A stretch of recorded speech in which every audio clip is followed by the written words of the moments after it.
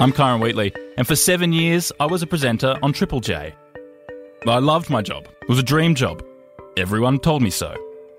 But then, at the end of 2016, there were huge changes at the station, and I packed up my desk, walked out the door, and was left with nothing.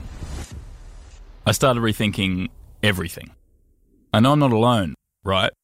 And now more than ever, many of us are wondering if the job we're in is the right choice for us. But how exactly do you change your career? Well, let's find out together as I go through the process of seeking an alternate route for my career. When I told people I was starting an acai food truck, there was like two types of people in my life. There were the ones who were the career types who were like, what? How do you say that word? What are you doing? Yeah. And they just couldn't fathom I'd go from like a corporate job to a food truck. Yeah.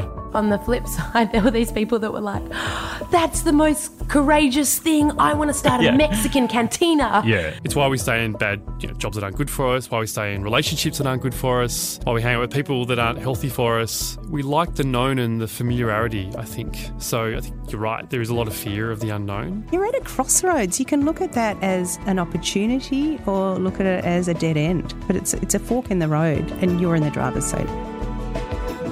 Proudly brought to you by Seek, this is Seek Alternate Route.